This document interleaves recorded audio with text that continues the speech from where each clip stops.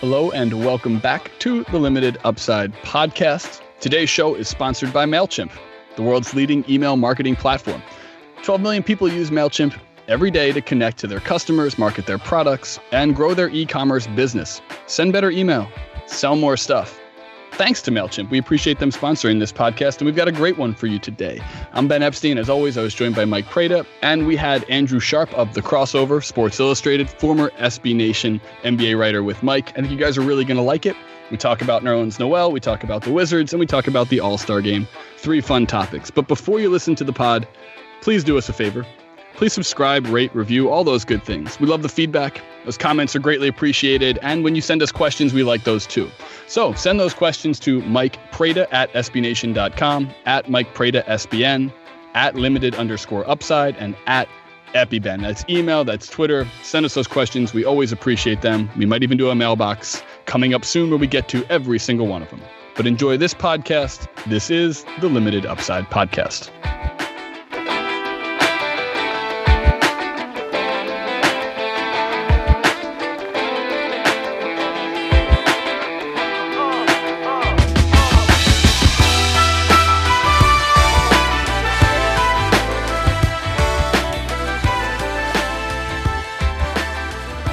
All right, this is the Limited Upside podcast. Mike Prada here, and we have a special guest, former SBNer, now currently at Sports Illustrated, and fellow long-suffering Washington Wizards fan, Andrew Sharp. How you doing? What's up, man? How you guys doing? Excellent. It's great to finally have you on here. We had pivoted. We were going to have you on a couple weeks back, and some things got in the way here. Some life events got in the way, and now we're happy to have you on, and a happier time for the Wizards. So it's good timing, I think. It's pretty funny. We've almost done this podcast, I think, 2 separate times, and either of the other days that we would have done it over the last 6 weeks would have led to a really dark discussion of the Wizards. And now suddenly things are looking up a little bit, so it's good. This will be a cheerier podcast for everybody. Well, I'm glad we can have the yin and yang of the Wizards fandom here and Mike, I'll let you tee this off. We have maybe run over the Wizards with our car a few times in previous podcasts here, so let's resuscitate them. Okay. Let me grab the defibrillator. Yeah, we'll shock it back into existence here. Yeah. So what did you want to get into here, Mike? Because they're 12-14, 1 game out of the 8 seed, and things are looking up. And we were recording this during the Pacers game, so they could be 13-14 if things go well. Yeah, so Bradley Beal, huh? How about that? He finally is making the leap. That is definitely where any Wizards discussion should start. I am still pretty stunned at how successful he's been and how aggressive he looks. And it's tough because part of it is he's got to stay healthy. And if he had been healthy last year, I think some of this could have happened last year. But yeah, over the last 3 weeks, he's been unreal and playing at a real all-star level. I was at the Clippers game Sunday and couldn't believe just how aggressive he was, man. That's the main thing. And I don't want to come off like a Wizards homer. And I should say, I've been super down on this team for the better part of the last year and a half. And yet right now it's when Beal is healthy and playing like this, it really does change the whole equation for them. Yeah. So he had 41 yesterday on Sunday, 6 of 10 from 3. It's his second 40-point game of the year. He's scored at least 20 now in 6 straight games. He had a 42-pointer earlier in the year. He had a 34 and a 31 and a 31. I remember Jared Dudley saying at the beginning of last year, hey, if Bradley Beal doesn't get hurt in the 3rd week of the season, that whole year changes for us. And I've always sort of thought, well, okay, he had a couple good games to start the year, but it wasn't like his injury lingered for that long. It's not like one injury should throw something off. But I think we also have to keep in mind that he's 23 now, and 23 is still really young. And all the talk of writing him off and seeing all this stuff, it's probably was a little premature. Like, I'm not sure he's going to keep hitting this many shots, but it's not really out of the question that someone 22 going on 23 could suddenly make a jump, right? I mean, it doesn't matter that he's been in the league a while. You know, that's a pretty logical jump. This is around the same time that Klay Thompson made his jump. So why not Bradley Beal if he's not injured? So Ben, as an outsider, what do you think of Bradley Beal? Sure. Well, so Beal's always kind of been this an enigma. As far as my Wizards fandom goes, I'm usually the positive one. Last few years here on this podcast, I've been the one like, hey, Mike, it's not so bad. You have a super young backcourt and there's tons of potential. And then like literally the next podcast, Beal would go out with like a shin contusion for 3 months. And you'd be like, oh, my God. And honestly, like I think the main topic when we discussed Beal previously was never talent related or even fit related with Wall. There's personality things there that I think the national public, maybe a Sixers fan like myself, might tie on to a little bit. But realistically, it was the injuries were the theme here, right? When you have stress-related injuries, a lot of times that's, the NBA player's body or whatever sport. That's that athlete's body saying, this is not the one for you. Your shins aren't made for, hardwood and jumping, backpedaling, stuff like that. But when you see the fit on the court, especially a game like last night, I got to watch the extended highlights on NBA.com. So it doesn't do full justice to the game, but it really looks like that Beal and Wall have kind of found their synergy together on the court. And I'm a fan of watching young backcourts develop into the right winning formula, not just statistical formula, which maybe you're seeing a little bit this year out west in Portland. So yeah, it's been fun to kind of watch. As someone who watches only big men, a dig at another backcourt. Well, I love that we can do this now. We've had to take the digs for so long. Right? Yeah. 2 years ago, we were in this like, hey, who's the best backcourt in the NBA? And there was a discussion, a very valid one, about the Wizards being potentially the best one, not just Curry and Klay or Lillard and McCollum there either. So yeah, I mean, Sharp, that's where I kind of land. I watch so much big man basketball that drives me insane, with absolutely no guards on a day-to-day basis. So it's nice to be able to watch a little bit of the Wizards, feel positive about the fact that I'm on the record here for, like a year and a half, 2 years, being the one who's like, hey, Mike, we're just a couple games away from it all turning around. And it looks like it has. What have you noticed specifically, Sharp, from the beginning of even this season, where things didn't look quite as, call it meshing, if you will, to where we are right now, which is they've won a few games in a row, they're beating good teams too. Yeah, they have beat good teams, which is really like, that's the big question mark with the Wizards is they over the last few years, they have basically skated into the playoffs without winning a lot of the games against good teams. Like they can beat crappy teams. And the biggest problem they had last year is that the rest of the East got better. Right. And there just weren't enough easy games on the schedule. And then they were poorly coached, and Beal was injured, and that was it. So I don't know. I'm not sure. I really do think Beal has turned a corner here to where he's more aggressive and he's getting to the line. John Wall is still outstanding. And it's funny, like you mentioned the big men with the Sixers, like for the first month of the season, I was fantasizing about different ways that we could dump Beal's contract on Philly and steal a couple picks. And and now I'm not so sure. I'm like, I will definitely see. Let's see what happens here with Beal, because he's been really solid. And the thing with the Wiz though is that you still like. Watching how well Beal and Wall have played makes me, number one, wish that they had like a real bench around them. And number two, I still worry about what they do with Otto this summer, because you can't sink in $300 million to Bradley Beal, John Wall, and Otto Porter. Right. Well, why not? What other choice do they have? Well, I mean, I don't know, man. I don't know how far that core is going to get you. I mean, the problem is not the $300 million they sunk into Otto Porter. The problem is like the $50 million they're sinking into Andrew Nicholson, Jason Smith, Markieff Morris, Yamahimi. I mean, I could go on and on. That's the problem, I think.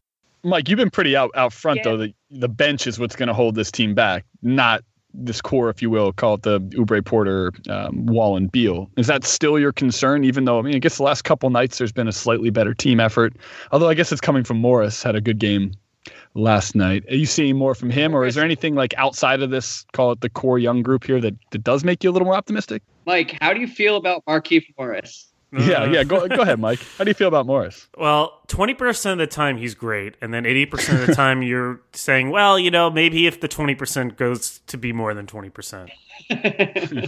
That's kind of what sums it up. He had a big game against the Clippers. It's really, really frustrating. Well, it's almost like you need 2 Morrises to get to that 40% threshold, and then you're doing pretty well. Yeah, but even then, like that's just now you're taking up too much roster space. Yeah, I think what they were trying to do is they looked at it and they said, okay, $8 million a year for the next 3 years. And when the cap spikes, that's a really good contract. And there's a chance that maybe he could become more consistent and become a legit starter. And I think what's instead happened is that he's been exactly what we should have expected, which was there are times where he looks really great and he kind of puts it all together and he's not just floating and shooting bad off the dribble twos and not paying attention in his help defense. But most of the time, those flashes aren't there. And so when you're relying on someone, they've sort of found a workaround, I think, with Kelly Oubre playing power forward, which is kind of nice. So they don't need Morris to be the same sort of consistent force, but I just don't think it's going to happen at this point. What I would love is if he could really improve his three-point shot. He would stop taking off the dribble jumpers.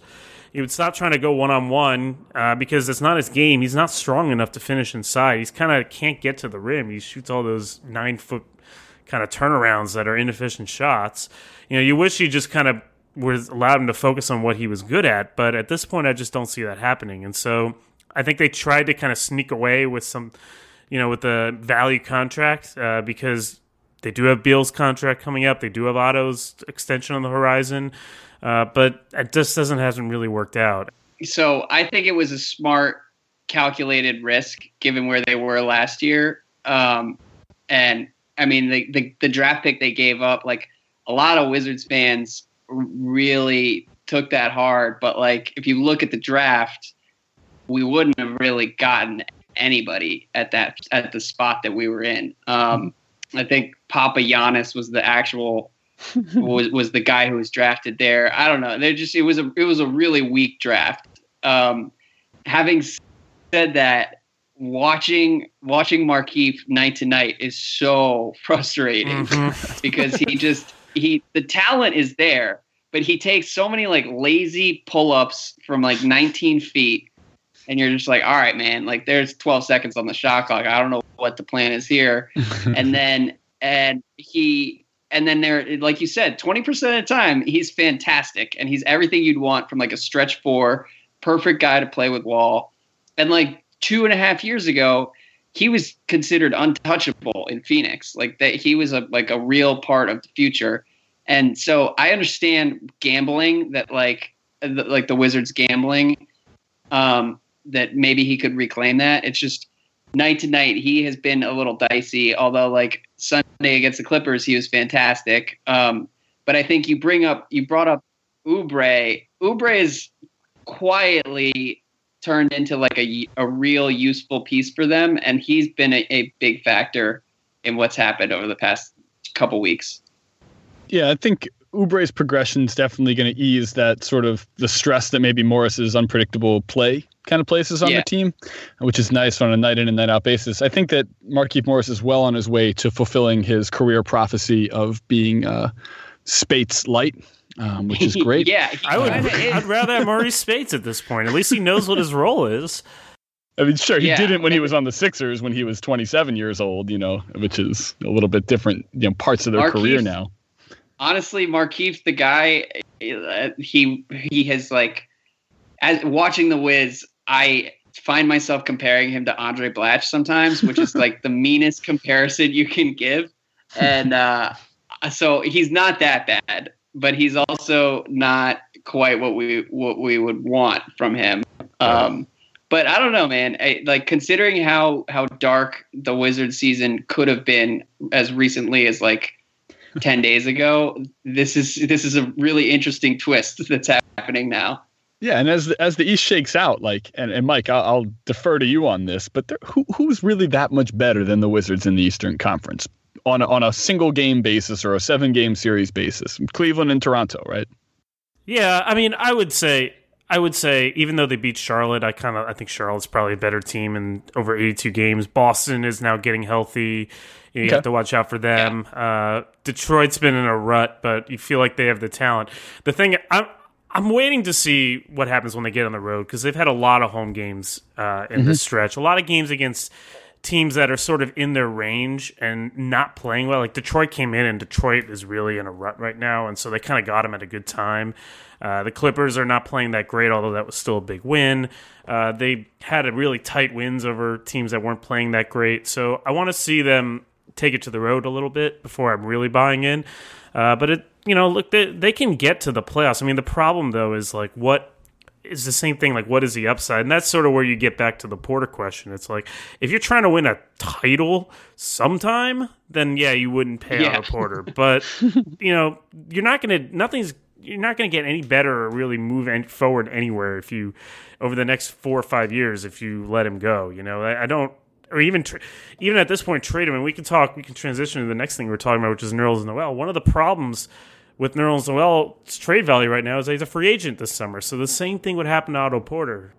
Let me ask you something, though, before we get to Nerlens and Philly's just like nightmare. I want to ask, what about Boogie? Look, if they can get him, cool. But like, I don't think Otto Porter is getting it done. No. But what would you roll the dice and say, all right, Beal has been fantastic lately. We'll give up Beal for Boogie,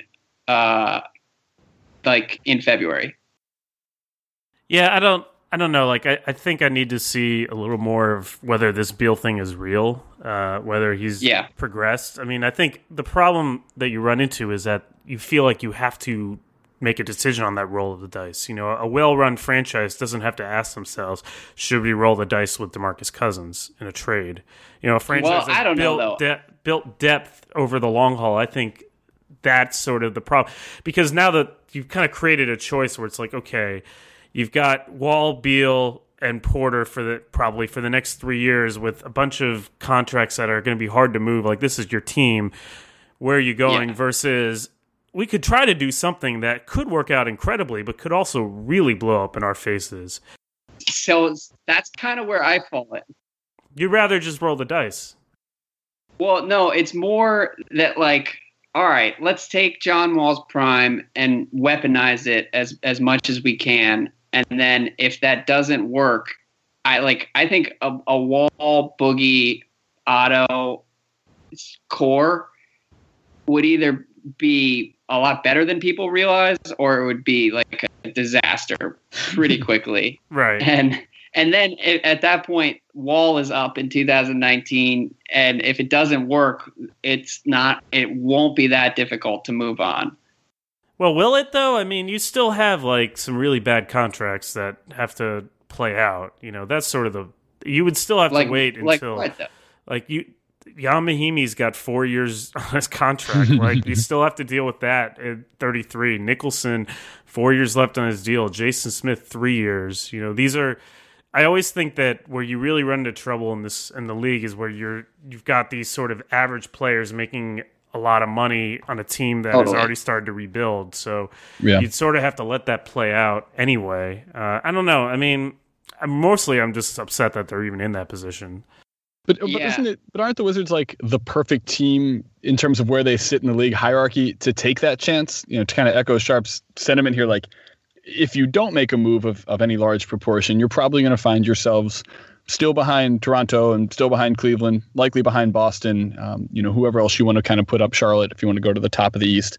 But if you make a move and it actually works, and say that there is some synergy there, which, they have history together from Kentucky, and they seem to be the only two people in the whole world that get each other in Cousins and Wall. Right. So maybe in that regard, it's one of those things where they are the team most situated to make that type of move, that maybe even like a Boston who has, more chemistry, sort of a coach down mentality of this is Stevens' way and there's Ainge's way above that, or maybe Cousins wouldn't necessarily fit in as much. And maybe that's where the Wizards come in and kind of could be that suitor for Cousins. So I mean, as an NBA holistic fan, I think that would be awesome. I think it'd It be would super be cool to get interesting, Cousins out of Sacramento. Yeah, it'd be interesting. And also to kind of put up or shut up thing. These Kentucky guys always talk about, hey, if we ever got on the same team in the NBA. And it's like, well, let's see what happens. Yeah, and honestly, from as an objective observer, I would not give them a great chance of success, but No. I think it would be pretty interesting. And Yes. like ideally, in a perfect world, they could find a way to keep Bradley Beal and give up like literally every other asset they have to try to build Wall, Beal, and Cousins. And Boogie's trade value is taking a hit over the last couple weeks, and who knows? Because I don't think Boston wants him. I think they don't intend to pay that much money to the center position, and B, I don't think Stevens wants him, and so like beyond that, like the market for Boogie is not great in general. So if you're the Wizards, it's mostly like you said, Ben. Like I'm worried about tying up like a 6 seed and having that be like John Wall's entire career in DC is at that level, in that tier of the NBA. Sure. Yeah, I'm resigned to it. I'm sorry. Yeah. Like they miss their fine. chances, I think, to really become something much more unless these guys get a lot better. And I don't know if any trade's going to do anything about that. At this point, it's at least they can kind of build. Because here's the other, we should probably move on, but here's the other thing I think about with Wizards is you look at the lack of crowds there and you realize that they've never had a period where even they have anything really that exciting to root for 30 years. And at least if you can say, all right, we're in the 40s for a while, but at least we've got like a couple like young stars that we can kind of hold on to as a legacy. Like maybe in 10 years, there'll be more of a culture and more of a fan base built up. I mean, it's just like the most memorable team of this Wizards run is, either the Arenas teams that self-combusted or the Weber, Howard, Strickland team that won 44 games that one year. Yeah. Well, see, now this is closer to the Dark Wizards podcast that we would have had a couple weeks ago. So I like you tying it all together. Yeah.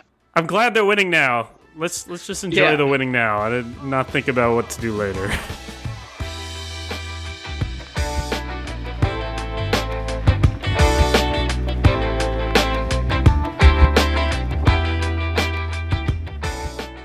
This episode of Limited Upside is brought to you by MailChimp.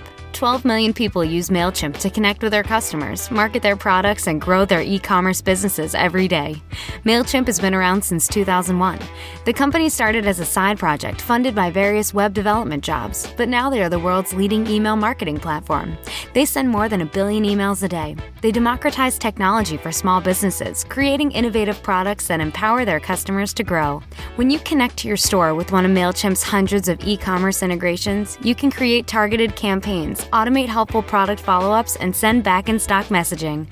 Learn what your customers are purchasing and then send them better email. MailChimp will also analyze the purchase history of each customer to make smart, data-driven predictions about what they'll want to buy in the future. It's enterprise-level technology made simple for everyone. Just drag and drop. Sending personalized product recommendations to your customers increases sales in just a few clicks.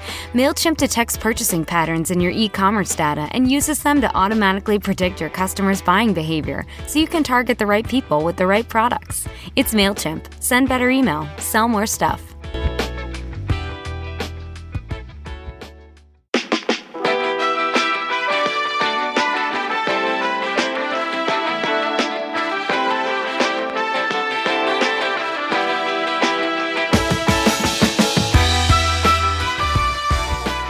We could transition to a sadder, darker place in the NBA if you guys want. It's a couple miles up 95 north from DC. If you want to go there, I'm always down to talk Sixers. What where on the spectrum of crazy Sixers fan do you fall? Oh God, it's important. I probably fell off of that spectrum a few years ago. If it has any shape to it that I could be standing on. Yeah. I mean, I'm a lunatic when it comes to the Sixers. I was watching. I was looking for the progression in Nerlens Noel's game from the first time he stepped on the court in Philadelphia, which was his second season in the NBA, which is a reoccurring theme of trying to drive any fan crazy. Draft someone and then tell your fan base you get to watch him play in a year. It sucks. But or 2 years. With Nerlens. 2 years, yeah, 2 years in Joel's case. Totally worth it. That's an exception. So on the Mike Levin to Howard Eskin scale, would you say you're a little more towards the Mike Levin side? Yeah, far closer. Do you have a statue of Sam Hinkie in your living room? I have a Trust the Process sweater and one of those Embiid instead of the Chronic the Process T-shirts. Does that put me farther up there? Okay, yeah. Totally. So I like to support the team. I mean, look, it's like this. I would love for all of these draft picks to have been like, that's our shooting guard and that's our small forward and that'll be our center, but that's just not the way this shook down. And patience is maybe the virtue that Philadelphia lacks the most, if I'm going to be polite about it. Right. Not a patient city. And therefore, like when you have a situation like Noel, who is being asked to be patient himself, and the fan base around them is like, hey man, just trust the process, be patient. And he's like, are you kidding me, Philadelphia? Like of all the people, of all the cities to be telling me to be patient. And here he is. And he's upset. I mean, it makes sense. I have this whole theory, Sharp, about young guys losing and what that does to their psyche. And I think it manifests itself in no sport more than the NBA. Like, I think the NBA is like the petri dish for this kind of this mental hula hoop, if you will. It just keeps going around and around here, which is that when you start losing, you just fall into that rut where like you feel like you are personally responsible. And Noel's been a part of the losingest culture in sports history over a 3-year span. No percentage-wise, no team has lost more. And I think part of that is he attributes a little bit of that to what could he have done more. But the other part of it is seeing that maybe he doesn't think he is a part of it.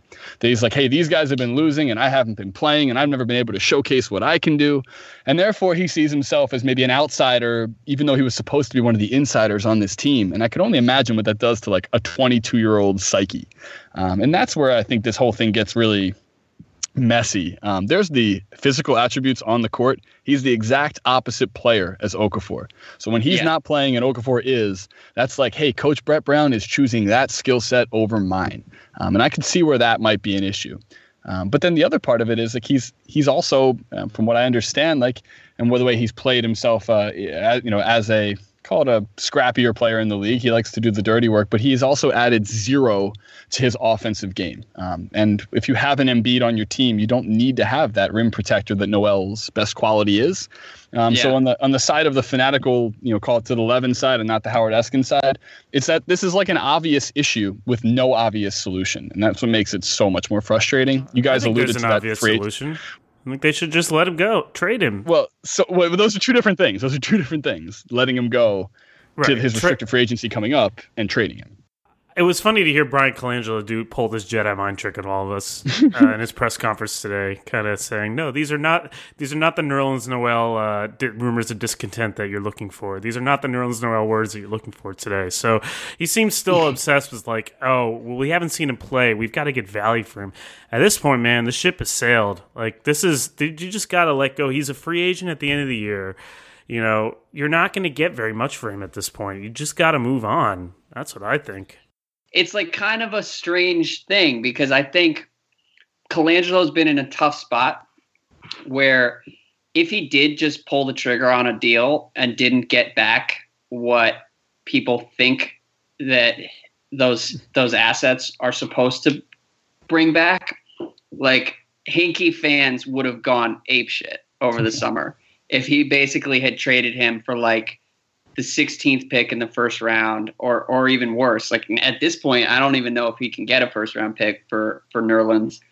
And so there would have been like so much local backlash because Hinkie spent the last 3 years basically winning every trade, bringing in all kinds of assets. And now it has set up this situation where like both Jahlil and Nerlens have absolutely no trade value. And the Sixers have no leverage in any of these discussions.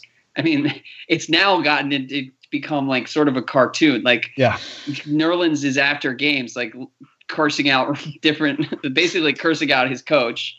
And I don't know, man. Like, I think Nerlens has a lot of talent, and people are kind of sleeping on him in terms of just his value. And like, I think wherever he goes next, he's going to do really well. The last couple of years have been kind of a nightmare in Philly, and it's been a bad situation for him.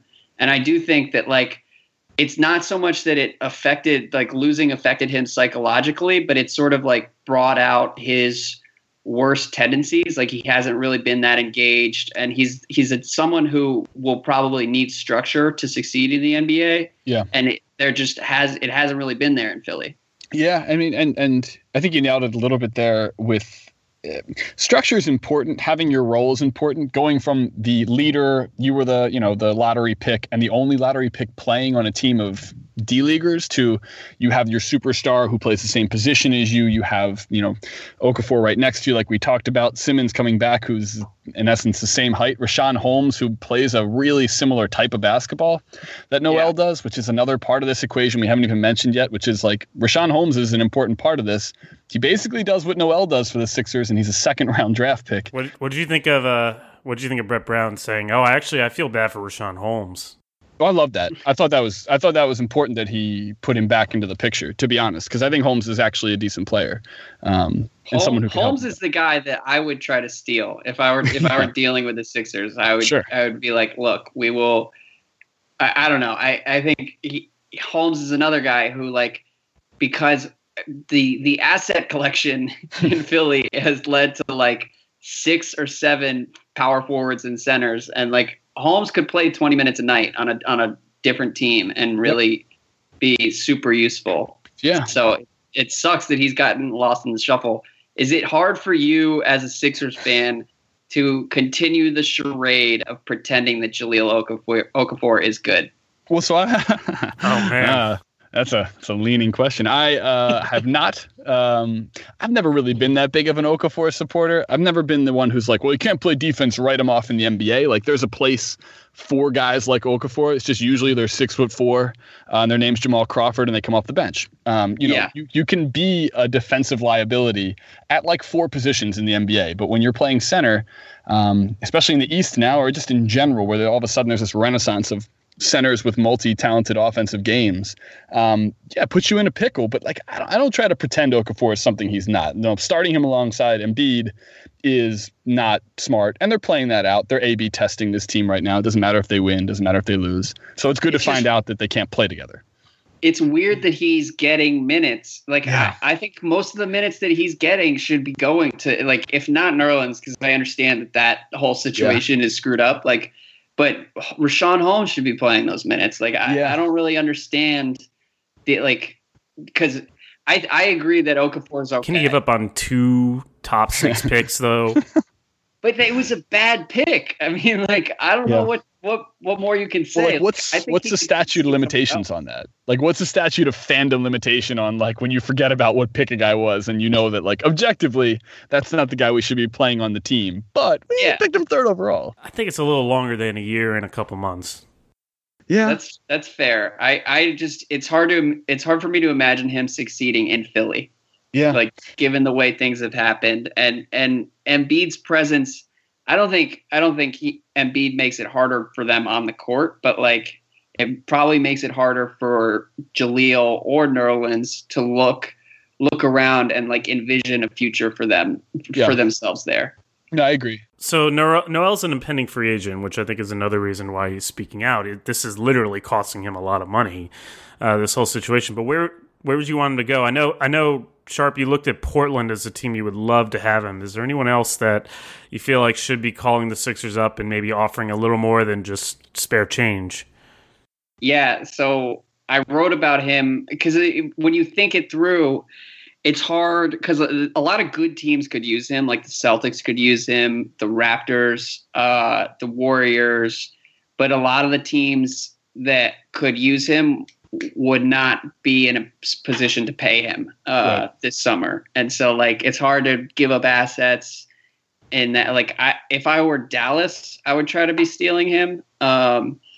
If I were, and Portland is the one that's like, if they can offload one of those big contracts in the trade for Nerlens, and then basically turn around and give that money to Nerlens this summer, that would be like a great look for them, because I think there's a better than 50% chance that Nerlens is going to turn into like a really solid starter for 10 years. I think I took this from the piece that you wrote. The Nerlens Noel is the best Blazers solution. You said at worst he's Bismack Biyombo, and at best he's a Thibs era Joakim Noah. It feels like there's value for either one of those guys. Yeah, and especially now in the way the NBA is played, like a guy who can anchor a defense and get in transition and sort of basically stay out of the way on offense at worst is pretty helpful. He's like Clint Capella, is doing great things for the Rockets. So the other team that I thought of today, it'd be kind of interesting if the Lakers tried to steal Nerlens. Clarkson? Is that what you were saying? Thinking, yeah. I was thinking the same thing. Look at that. I'm in a closet in Brooklyn. You're somewhere in D.C. and we're thinking the same thing. Basketball nerds. It's great. Exactly. Why would the Lakers mess up the good vibes they got, though? Well, they have depth at that specific, guard scoring. They have plenty of that, and especially if they want to. What's up, Mike? Their defense is atrocious. That too. So that's an issue. That's true. I need to see a little more Noel before I'm fully on board. I'd like to see him improve his technique, but he certainly has the upside. I mean, Portland would be a good spot. It's just Portland has already paid $1 gazillion to guys who are not huge difference makers. Can you do that with Noel too? You have to figure out how to, and I wouldn't move Mo Harkless. I think that guy is really good. I would keep him. I don't know. Maybe someone wants Alan Crabb. Yeah, I mean, it won't be Turner. That's for sure. It definitely can't be Turner. If I were them, they got Harkless on a good deal, and I just don't think it makes sense, especially given how expensive McCollum and Lillard are.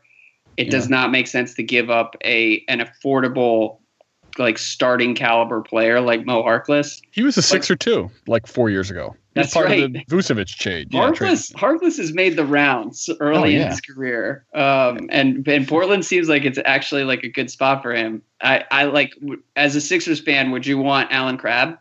Yeah, I mean, he'd be interesting. I think all of these shooting related parts of these trades. So if the Raptors were to trade Terrence Ross, or if you could bring in a Livingston from Golden State or Clarkson, all these pieces would make a lot more sense to me in my head if I knew what Ben Simmons was going to be on the court. So that's one of the things I wanted to ask. Prater, you just mentioned you need to see more, but what is the exposure versus overexposure point for Noel? Where if we see too much of him, you're well, he's got super limited offensive game still. He's a pretty good passer, but he's basically the same skinny kind of rim protector who we thought he was. But there's a few of those in every draft. His skill set maybe isn't as specific or as strong as we thought, or it's he plays. He keeps not playing and keeps having these elective surgeries, which might speak more about the mental component than the actual physical component. I've never heard of elective surgery. What do you mean elective surgery? Is that what he had? He chose to have his knee scoped because he wanted it to get, I honestly, I think, and this is more speculation, but he was buying time for the Sixers to make a move. I mean, he changed his representation in the same time period that he had elective surgery. He went from, Andy Miller to Dan Fagan. I think part of that was to buy time to get out of Philadelphia. But why would anyone trade for him when he's undergoing surgery? Wouldn't that hurt his value? I think it was more like a wink type surgery. I don't think it was really I don't think his recovery was that intensive. It was sort of I'm just going to stay at home until you guys figure this out. That's right. And then it got to a point where I think Philly was kind of we need you to play if we're going to trade you at all. And I don't know. The whole thing has just been pretty poorly handled. Yeah, no, it's been really poorly handled. That's why I would have just taken the L and moved him. I agree with you that it would have been hard for Colangelo to face the Hinkie fans who were how did you give up only that much to give up Nerlens Noel? But I think in the end it would have been a better decision for everyone. I think it would have established Philadelphia as a team that maybe is a little more player friendly. It would have kind of removed that sort of distraction. I guess they couldn't do it because they weren't sure whether Embiid could stay healthy. But that's the whole thing. Even so, I think I still would have taken the L early. It's easy to say in hindsight, but no, I agree. One of the other things that intrigues me with the Sixers is I just wonder how we're going to feel in 2 or 3 years about Simmons over Ingram, because you look at, if Embiid is this good and can stay healthy, Ingram would have been a much cleaner fit on that team. And I mean, obviously Ben Simmons hasn't played a game yet, So Right. it's hard to say, but like, especially like as you think through the future and different options for these guys in the draft, like every time you kind of have to, you're kind of limited. Like you have to think of different guards who can shoot, and I don't know. It'll be interesting to see how it works out with that. Yeah. I think that Hinkie just knew how good Malik Monk was going to be and how strong the upcoming draft was. He was like, no, we're going to get our 1 and our 2 in the 2017 draft. Oh, I forgot. How painful was that? Real quick, I forgot you're a UNC fan too. You know what? It wasn't that painful because as an NBA, as someone who now I pretty much only cover the NBA, and so I watch a lot of pro basketball, and watching college in comparison is usually pretty brutal. Mm-hmm. But that's right, Ben. Kentucky versus Finish that statement. Yeah, here it comes, Mike. Kentucky versus North Carolina was so much fun. Yeah, the game was amazing. It was just a perfect basketball game. Yeah. So I have no complaints after that. That was better than like 80% of the games I've watched this year in the NBA in terms of like unquestionable shot making, NBA talent. I mean, okay, so one game. One game is better than 80%. Just one game. There are a lot more games. Technically speaking, there have been UCLA Kentucky was also on par with any pro game. I actually watched some of that game. So I agree. That was a good game. Yes. So maybe like every so often, like it delivers. Anyway, one more thing we wanted to talk about before we go, because we talked a lot about our two favorite teams. There's some interesting news that came out today about All-Star voting. It's no longer important stuff. There's no longer a fan-only thing. So sorry, Zaza Pachulia, you can't get your legion of Georgian fans to vote you into the All-Star game. It's now going to be about 50% fan vote, 25% players, 25% media. So thought it was as good a time as ever to pick our All-Star starters as of now. Well, I'm a fan, and you guys are media, so we basically make up 50% of how we're going to decide. Totally. This is the process right here. This is great. I mean, the best part is these NBA players have incentives in their contract that like we matter now to their livelihood, and I like that. Best part is an interesting way of putting that. I think it's a little awkward and strange. User-generated content, but now it's real. It's like, hey, man, I just lost out on $12 million because like Steve in Oklahoma keeps voting for Westbrook. Yeah, well, that's the thing. The Raptors fans over the last few years have been super feisty about getting Kyle Lowry into the game, and now this year they were probably going to go all out to have an all North backcourt with DeRozan and Lowry, and the NBA has kind of undercut them a little bit. Yeah. Well, that's good because their broadcasters were so annoying about that last year. Oh my god! I know.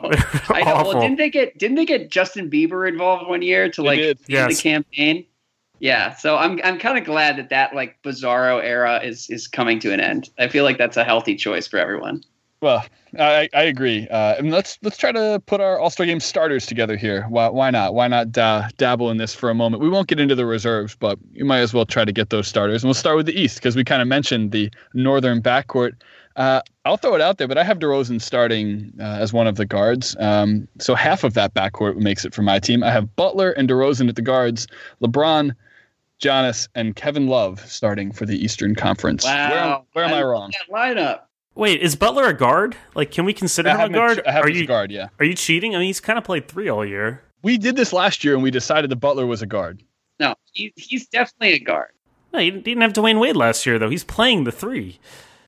My objection to that, though, would be that there are like 5 great point guards. Yes. In the East, and it would be pretty tough to look at all of those guys and be like, nah, we're going to go with 2 shooting guards. That's true. No, I definitely went light on the point guard there, and most of my reserves were, your Wall and your Kemba, Joel Embiid, Isaiah Thomas, Kyrie, stuff like that. Wait, where's Rashawn Holmes? But I know Rashawn Holmes is on the reserves of the reserves. He's going to get playing time if Noel decides to not play too. But so those are my 5. Obviously, I did not have any of the elite point guards. Sharp, who would be your starting 5 for the East? I would. I don't know. I kind of don't want to put 3 Cavs in, but I think you kind of got to go Kyrie, I agree that DeRozan, after the first couple months, has to start. Even though I don't think that he is better than Jimmy Butler, I would start him over Jimmy Butler. And then LeBron, Giannis, and Kevin Love. Yeah, I feel like those three kind of go. That's pretty easy, that front court there. Mike, you told me that. Is Giannis... Hold on. Is Giannis actually like a foregone conclusion? I think he should be. I think he's been that good. Yeah. But well, so this is, Sharp, I'm glad you just asked that because that's literally something that Mike and I were talking about via text like 2 days ago.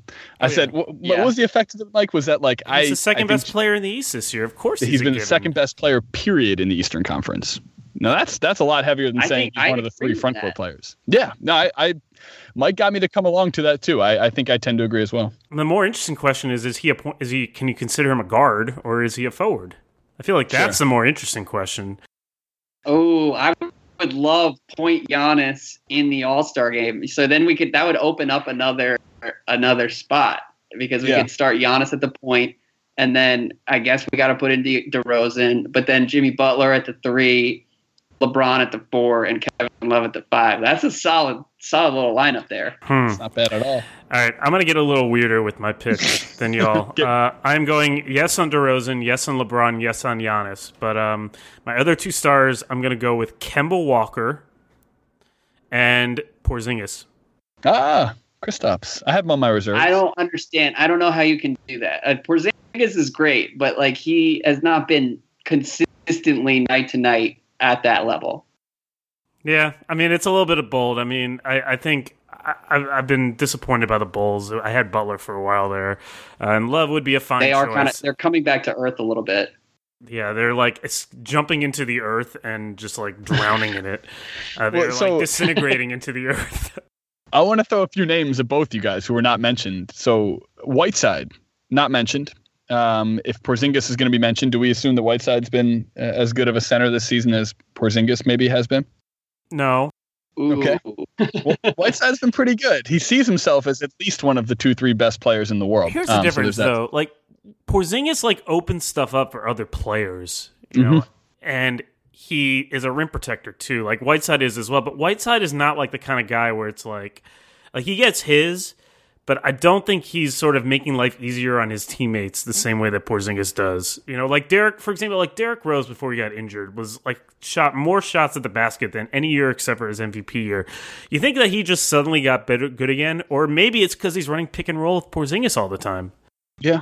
Yeah, no, that's a good point. It's kind of like the hockey assist on everything, which would be an interesting step. But and then the last name was, and this is one that I know we've had a little controversy with, Mike. This is where the Giannis conversation started, which was Paul George. That's a name the NBA loves.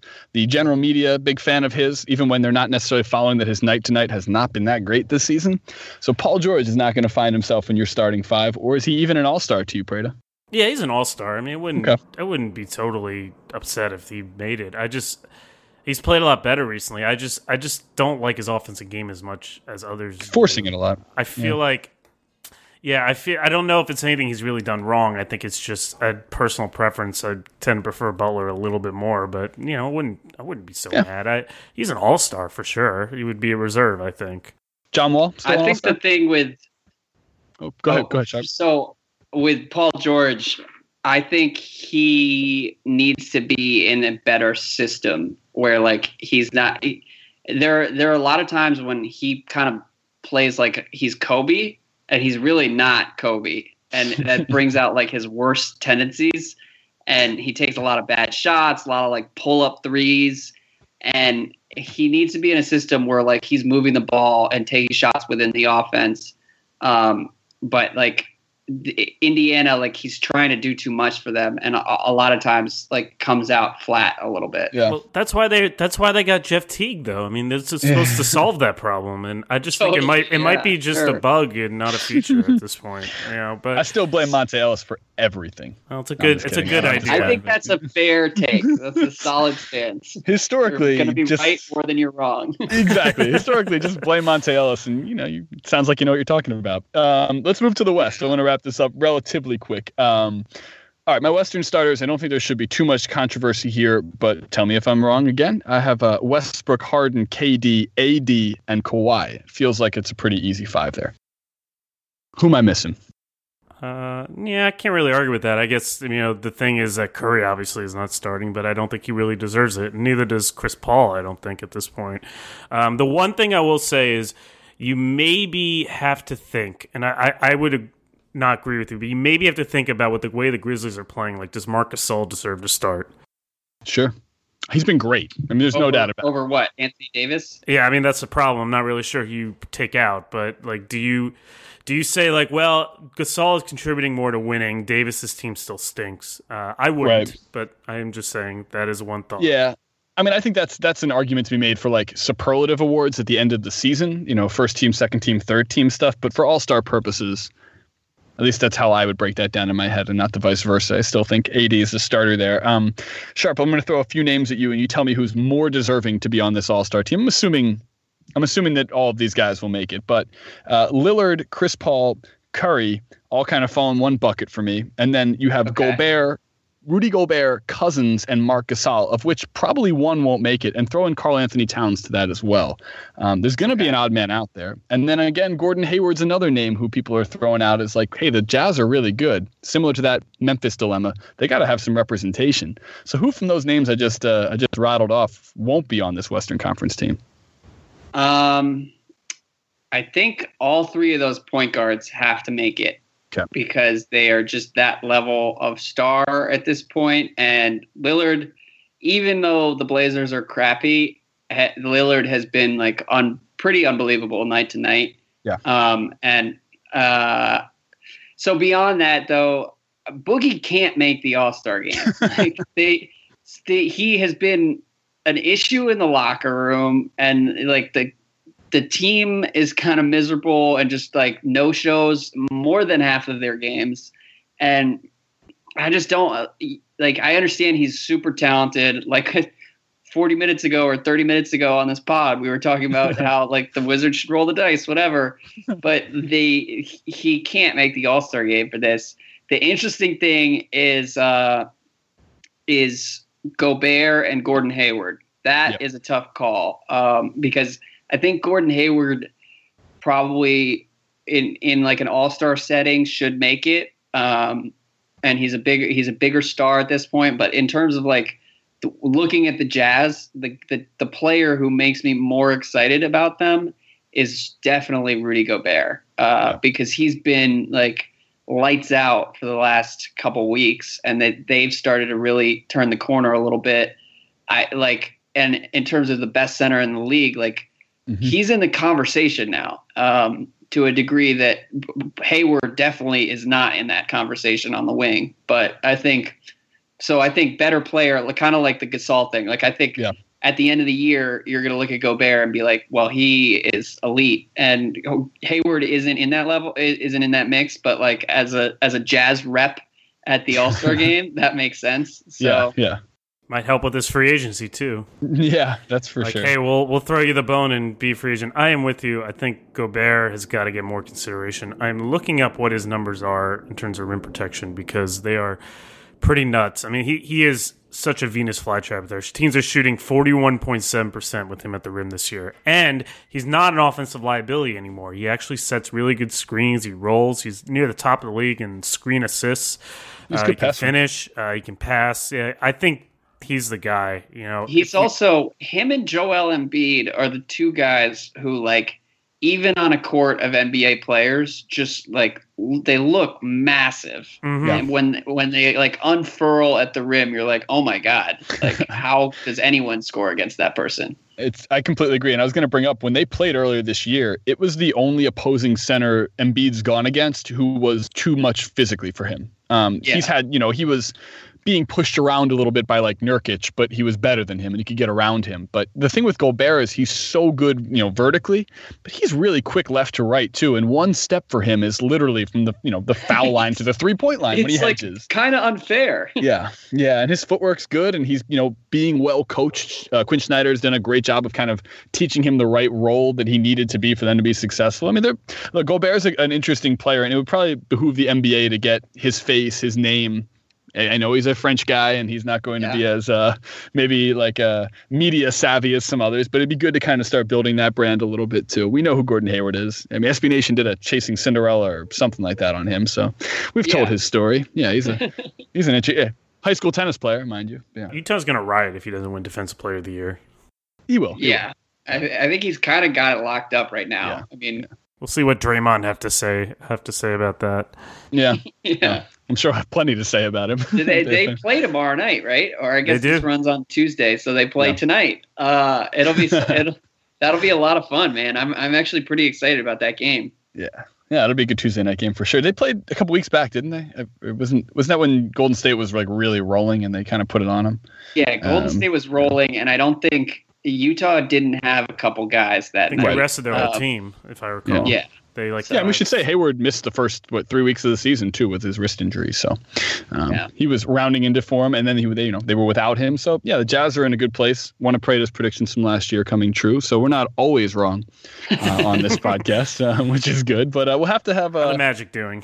The Sharp. The Magic were Prater's like sneaky pick to make the playoffs this year. And my God, really? 8 seed. 8 seed. Which I gotta go back in the archives to hear the rationale. It was a mess of talent. I know that was like one of the picks where I disagreed, and then we've continued to go back to it like pod over pod. But I only do that because a lot of the picks I had are getting increasingly more Wait a minute. Wrong. How many games out are the Magic right now? If you're not counting the Wizards out, they're only a game and a half behind the Wizards. So yeah, so then they're like 2.5 out of the 8 seed. Okay. Hey, I was a preseason believer in the Miami Heat. And I bought a lot of Wolves stock as well. Yeah. And neither one of those have turned out so well. So I got a place on Dwight Howard Island, and it's awful. Nobody likes me. No one takes the garbage out, so it's terrible. But least popular island. It's the worst. You have to take one of those little tiny boats that has like the fuel that you can smell on yourself the whole time coming out the banana boat style. But Anyhow, guys, Sharp, we'll have to have you on later in the year when we have a final say on what the Wizards season ended up like. Because obviously no kidding. We'll see. Good to get your input there. Knows? Yeah, who knows? And it's also good to just have a different side of the Washington coin here, because I always get the Prater perspective. Is it that different?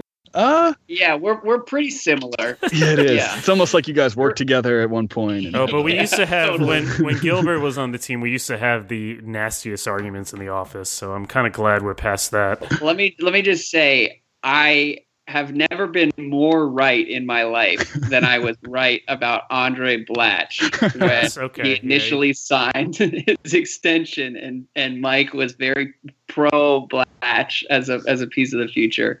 But having said that, I've been very wrong about several things. It was a good contract. Good contract, bad player. That could be a disclaimer on like anything Mike ever does from here on out. Like the next Prater Motion Pictures, like Blatch was going to be a good. So with a grain of salt. But cool. Well, this is great. Again, Mike Prater as always. Andrew Sharp joining us from the crossover at Sports Illustrated, which is always great to have voices from around the NBA world joining us on this pod. In particular, Sharp, thanks for making this work on our like 6-week. We made it work, man. It was fun. Yeah, y'all should also listen to the Open Floor podcast that Sharp does at SI with Ben Golliver, almost like former SBNers converging and creating stuff on other places. So it's a fun show. Thank you to MailChimp, our sponsor this week. Thank you to all of you for listening. And, we hope to see you next time. Maybe we'll do another one this week. What do you think, Ben? Yeah, we'll try to get something in on Thursday. We'll maybe tee up the Christmas Day slate of NBA action, something to look forward to as you travel around America for the holidays. I'll be driving down to Virginia for Christmas to Charlottesville, so I'll probably drive by the DC area. Maybe I'll wave hi to you there, Sharp. All right, sounds good. All right, awesome, guys. Until next time, everybody, thanks again. This is the Limited Upside Podcast.